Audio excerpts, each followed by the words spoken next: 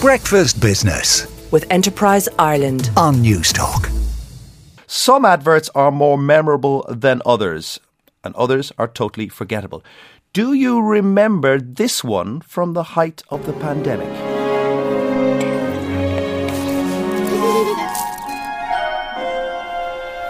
Are you sure? He's coming.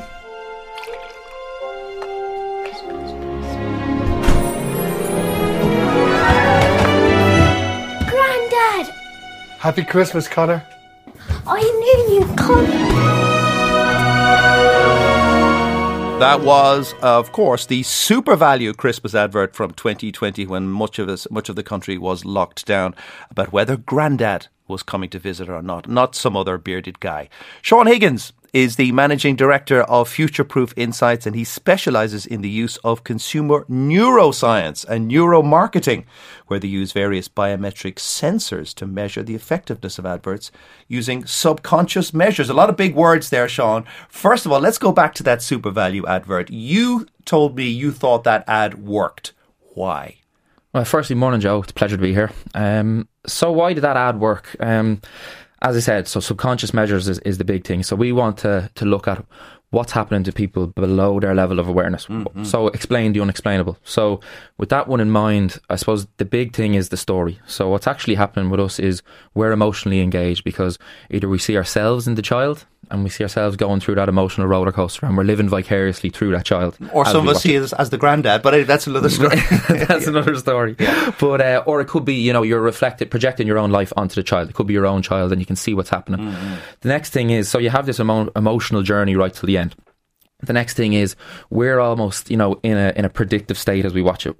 We're forecasting the end, we're predicting, and we believe, and for all intents and purposes, until we see the big reveal, the aha moment, we think it's Santa Claus.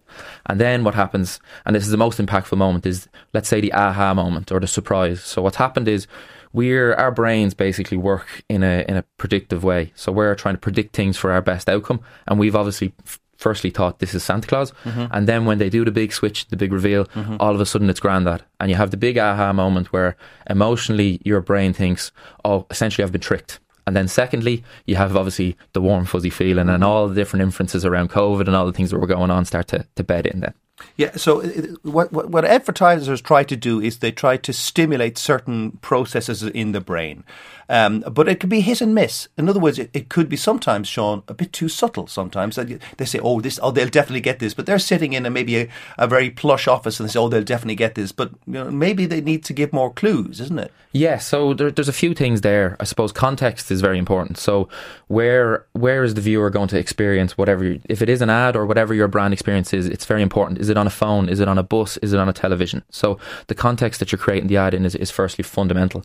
The next thing is, we would call it cognition. So it's about how are you passing information? Are you passing it in an effective way? So are you bombarding someone with too much information, or are you giving too little information where you bore someone? So you can have the kind of if you think of it as a spectrum, you have paralysis by analysis on the upper end, and then you have pure boredom on the lower end. So what you're aiming for is a very effective kind of stimulating enough, and it's triggering enough brain activity so that you can actually make a meaningful impact. Okay, well, let's get another one now. Here's another one that you think pushes our neurological buttons. Let's play it first and we can assess it afterwards. Coal, charcoal, gas, even wood, any fuel can harm. So get yourself a carbon monoxide alarm, or you might just wake up dead. Now that's a Bord Gosh advert with the hairy McCanary, or I can't remember the name of the canary. Yeah. And he's obviously doing his impression of a Dubliner, and he's trying to get people to use their carbon monoxide alarms. You think that works as well? Yeah, absolutely. This is one we often use as an example.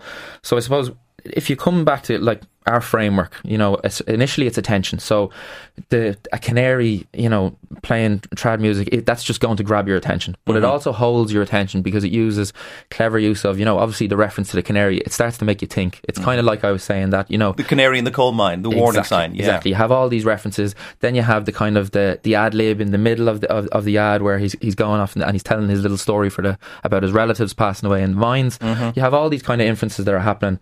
Then what you have at the end end is the jingle. So the really powerful thing about the jingle at the end is that audio is like a shortcut. So think of you listen to a famous song, all you need to hear is the first chord, and all of a sudden the lyrics come back. So that's what. So what they do is they use attention, emotion, humour, all these different kind of subconscious things to encode the memory, and then the jingle makes it very easy to recall it and pull it back out of your mind when it's triggered. So when they, as you'll see, they have another variation of the ad where you have the canary and his daughter in this version that's running at the moment. So it gives longevity. And the other thing that they do pretty well is that they feature a character, and then the character becomes the vehicle for recognition. So the next time you see that canary on TV, you know immediately it's carbon monoxide. Oh, the character thing is so important, Sean, because we know from the compare the meerkat, compare the market thing. Everyone relates to whatever Orloff or whatever the character, Alexander.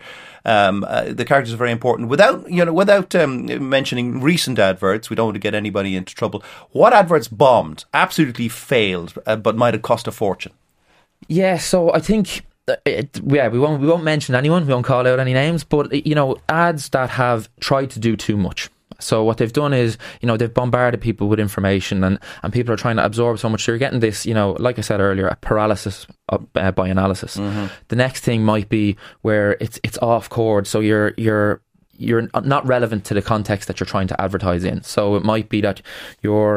But you can name an advert from a decade ago or more. I don't think we're going to get sued for that. Yeah, well, I suppose there was the famous case of the Pepsi ad, where they had... They basically solved all the societal issues using a can of Pepsi presented to the police, all the societal issues that we had there over the last few years. Oh, I know what you mean. The presentation of a Pepsi by a famous influencer, and it's just off. So racism would go away forever by the presentation of.